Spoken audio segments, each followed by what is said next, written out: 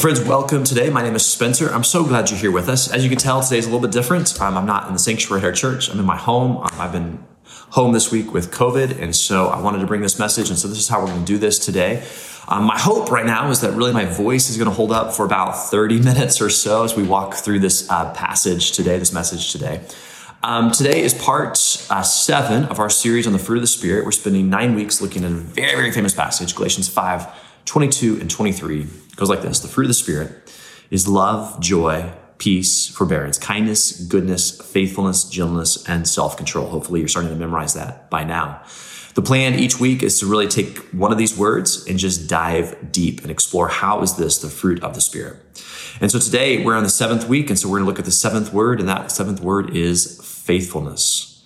The fruit of the Spirit is faithfulness. To say that differently, the natural outgrowth of a follower of Jesus, someone who lives in Christ and walks in him, someone whose life is lived in step with the Spirit, is that they will live a life of faithfulness. And of course, that's true because God is faithful. I mean, faithfulness of God is one of the most key words we read throughout the Bible to describe God's character, his nature, his attributes, what he's like.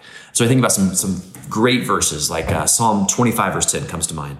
All the ways of the Lord are loving and faithful. I just love that so much. Toward those who keep the demands of his covenant. Psalm 23 verse 5 says this: he loves righteousness and justice. The Lord's faithful love fills the whole earth. That's so great. Isaiah 55 verse 3, great passage here. The Lord says, give ear and come to me. Listen that you may live, and I will make an everlasting covenant with you. My faithful love promised to David. This is so great now. So the fruit of the Spirit is faithfulness because God is faithful. It's that simple. So it makes sense that when you walk in Christ, as you live in the Spirit, as you take up your cross and follow after him, as you practice the life of a disciple, that you would live a faithful life. Now, as we say that, the fruit of the Spirit is faithfulness, we should also take some time to define that because what does that mean? And we need to remember that we're reading an English translation of something that was originally written in Greek. And so there's other ways to translate this word from faithfulness. We're reading from the NIV, which is our normal translation that we read at our church. But other translations translate this word differently. So the King James Version, for instance, translates this word as fidelity. Other translations use the word reliability. Some translations say being faithful. So it's not faithfulness, it's being faithful. The Message translates this as loyal commitments. The Greek word that's actually there that we're translating this from is the Greek word pistis, which is a really important word in the Bible. And what pistis means in Greek, what we really normally translate this as, is just simply as faith. And so a more accurate, more literal way to say this would be to say that the fruit of the Spirit is faith. But what does that mean? I mean, what does that mean? The fruit of the Spirit would be faith.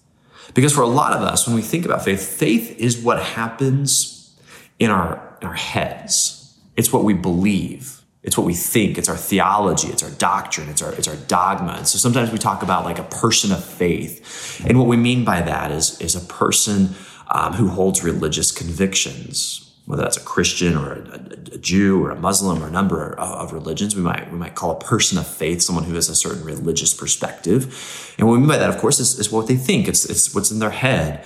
So faith is about religious doctrine. It's about theology and belief, whatever that might be. But that wouldn't make any sense to say that the fruit of the Spirit is religious doctrine. So we translate this word not just to say faith, but rather the application of faith. That's what it means to be faithful, is the application of faith. It's lived faith. That's what we're really talking about here. So the fruit of the Spirit is lived faith. It's applied faith. It's faith in action, because biblical faith is action-oriented. Biblical faith is action-oriented. It's not just about doctrine and theology and dogma. It's much more about what do you do with what you say you believe. That's really what biblical faith is about. So how do you live what it is that you say you believe? Let me show you this in action. Let's go to a great teaching on biblical faith. One of the most famous passages in the Bible about faith is James chapter 2. And here's what James writes. This is so challenging and so astute and so insightful. James writes this. We're going to start in verse 14. He says, "What good is it, my brothers and sisters, if someone claims to have faith but has no deeds?" In other words, what good is it, my brothers and sisters, if someone has the right beliefs but doesn't do anything because of that? What good is it, my brothers and sisters, if someone has doctrine, but it doesn't impact their life, how they actually live? James says, can such faith save them? Because, is that even faith? Verse 15, suppose a brother or sister, notice we're specifically talking about those who are in the church, our community, our fellowship of one another. So suppose a brother or sister is without clothes and daily bread, daily food. And if one of you says to them, go in peace, keep warm and well fed, but does nothing about their physical needs, what good is that? Or sometimes it's translated as, what use is that kind of faith? Now, James is addressing something here that has become a pretty common critique of the church from those on the outside. So it's become very common, and I'm sure you've heard this from those on the outside, to criticize Christians for not addressing needs that are happening in the world with action. And so you might hear people outside the church say something like, what good are your thoughts and prayers, when X, Y, or Z is happening in the world? And this is a criticism that we hear from those outside the church, to say that sometimes we Christians, we sometimes hide behind faith language instead of actually helping people. For James, the faith language was, peace be with you. For us, sometimes the faith language is, my thoughts and prayers are with you. I'm praying for you. But either way, we're hiding behind faith language in order to not actually help people.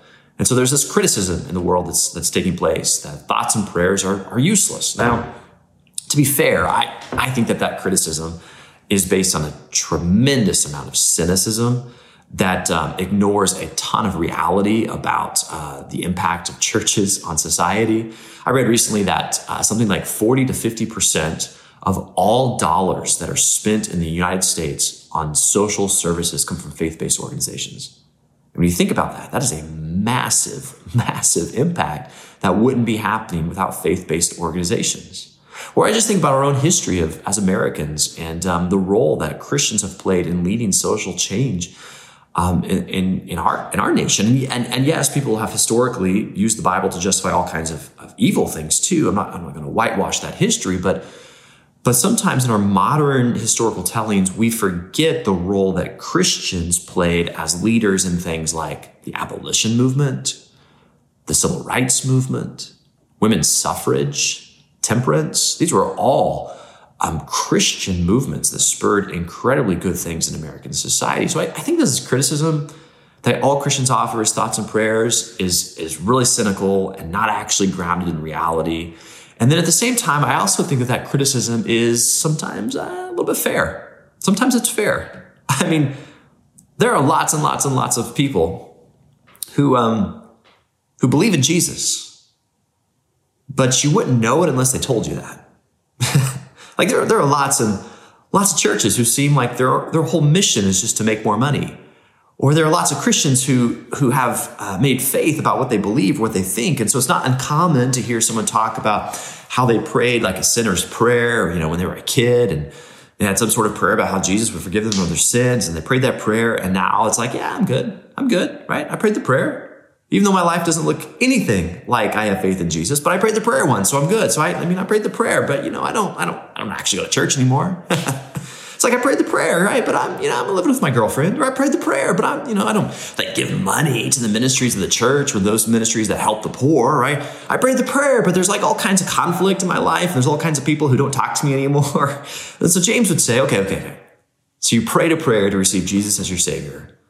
But what good is that prayer if it doesn't change your life?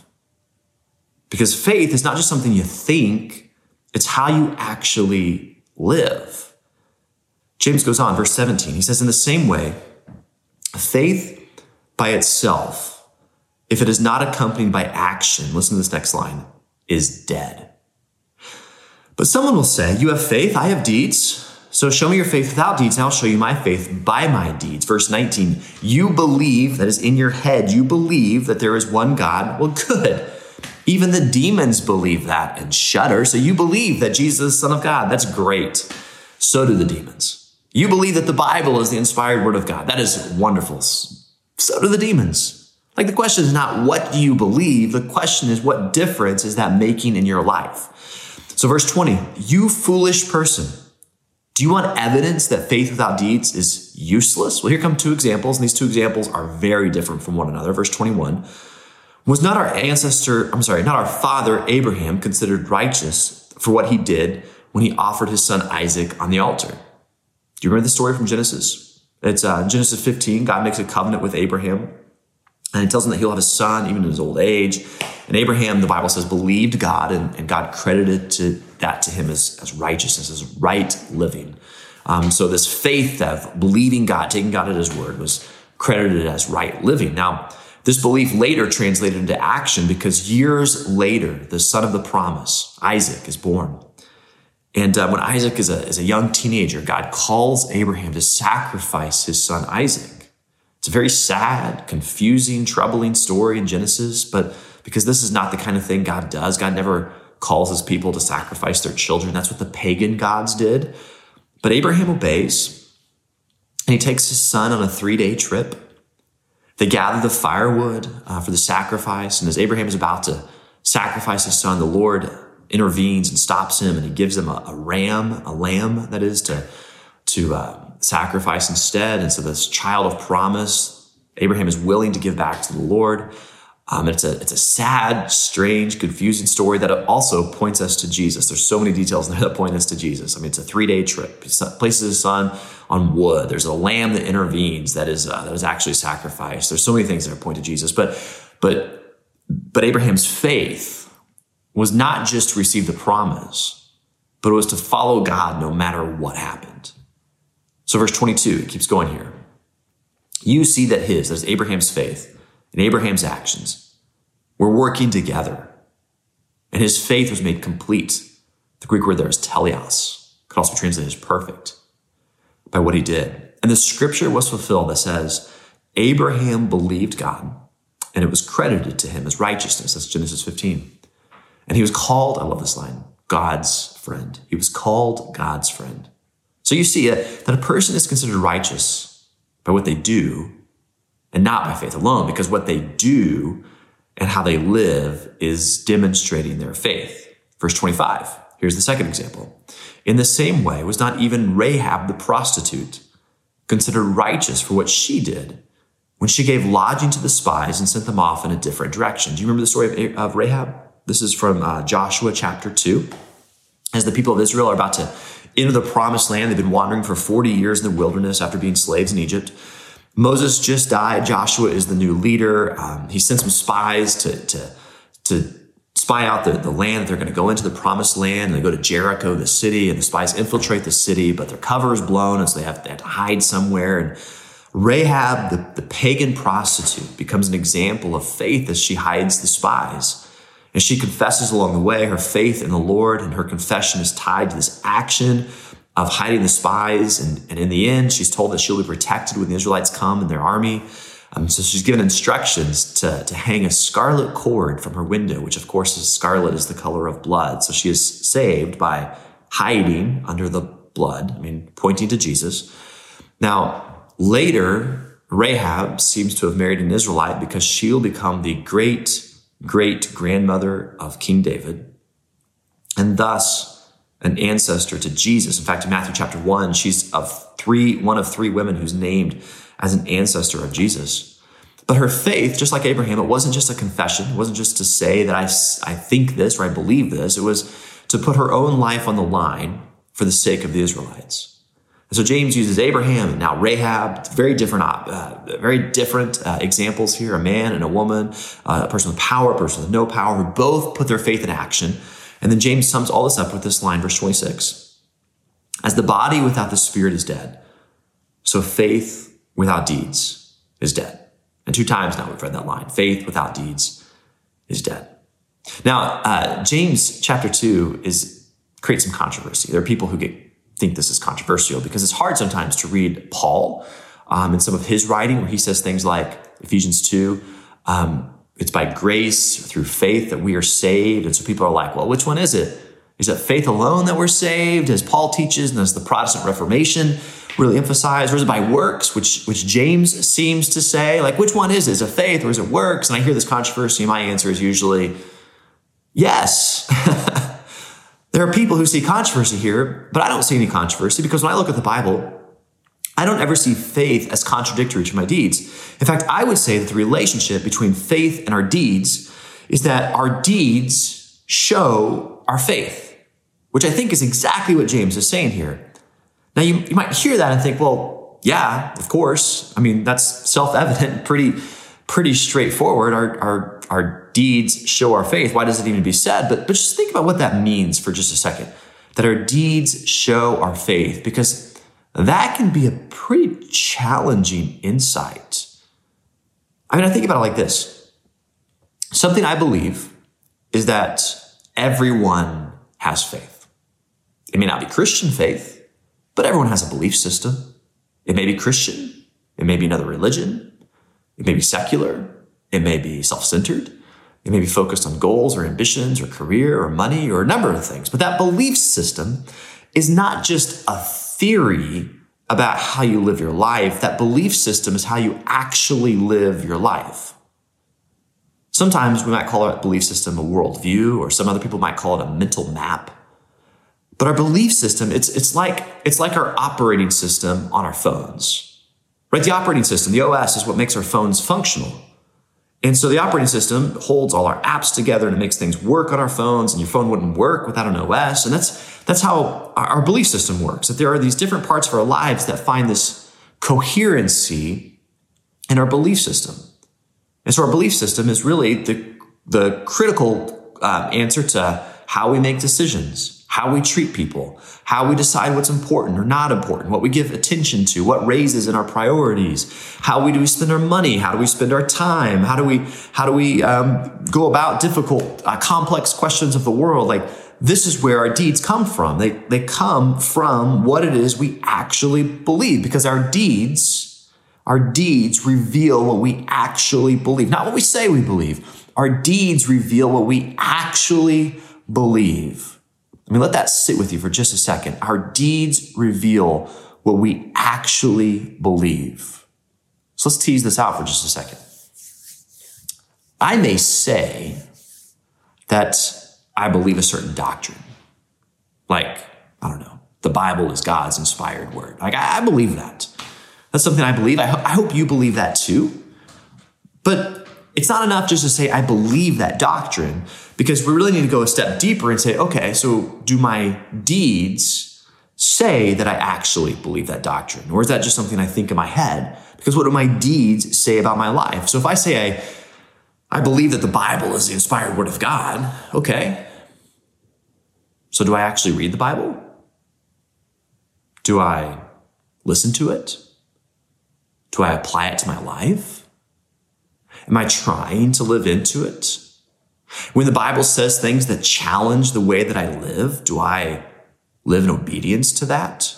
So for instance, when the Bible says things like, do not worry about your life, or the many, many, many times the Bible says, do not fear, do I try to live into that? Or instead, do I just allow fear, anxiety, and stress to run amok in my life? Or when the Bible says things like, it's more blessed to give than it is to receive, do I live as if that's true? Do I live a life of generosity, biblical obedience to tithing? Or do I hoard?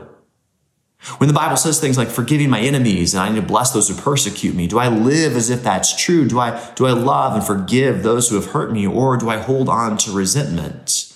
It's not enough to say that I believe certain doctrine, when really the question is, do I live as if that's true? Or I think about other doctrine. I think about things like, okay, I say I believe things like, I don't know, for God so loves the world that he gave his one and only son, that whoever believes in him might have eternal life, right? That's John 3:16. I believe that. I hope you believe that too. But here's the deeper question. It's not so much do I believe that's true, but do I live as if that's true?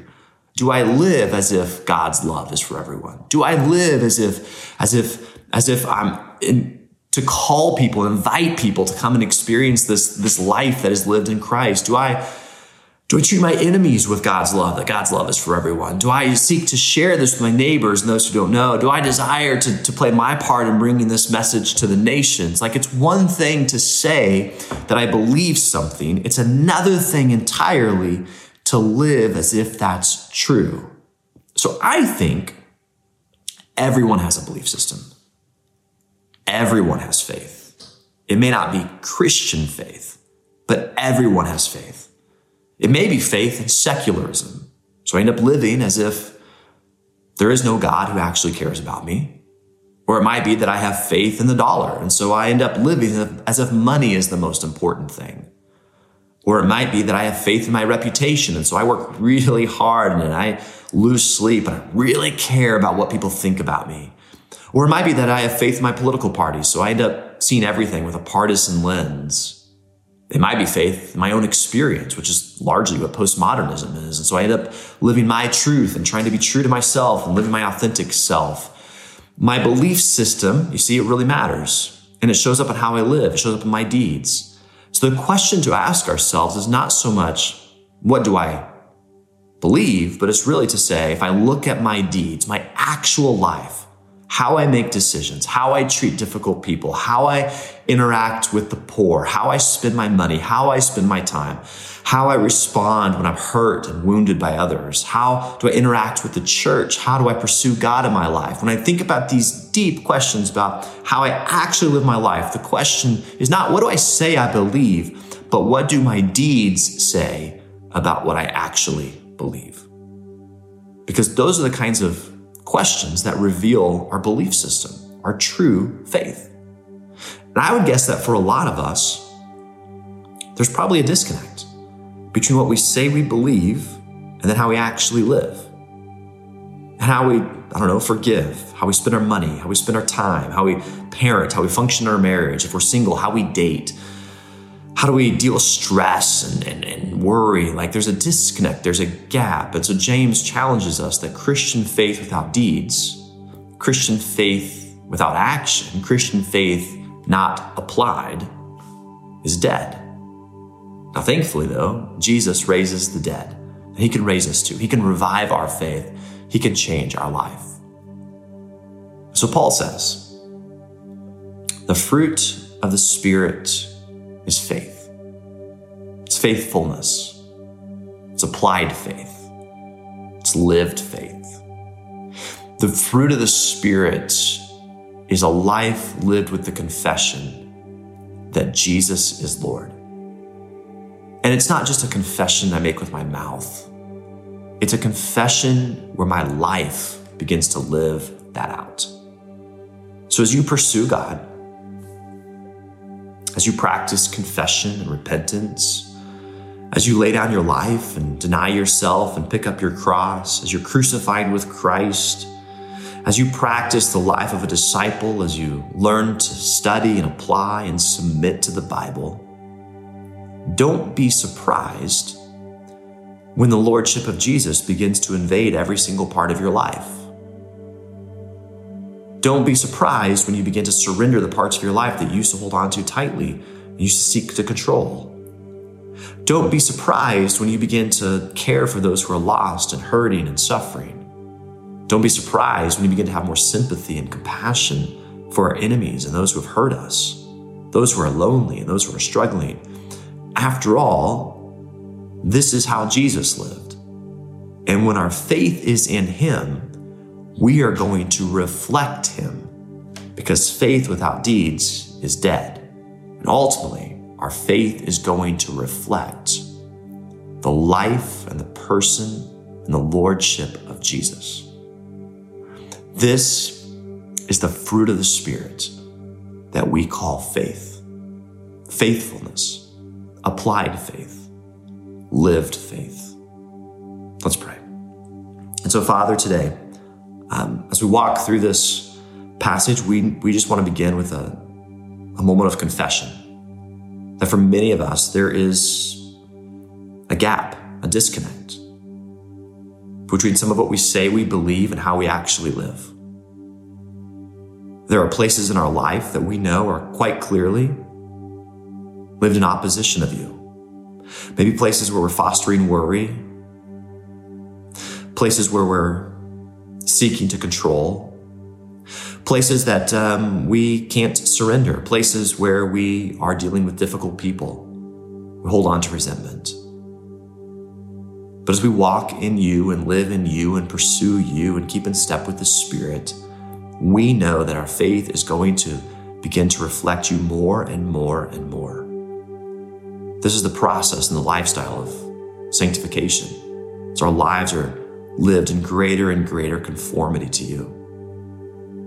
So Father, would you give us eyes to see and courage to face the reality that there are places in our life that we need to adjust, we need to confess, that we need to repent, that we need to pay attention to, that we need to submit to you, that our lives might clearly reflect the life of Jesus.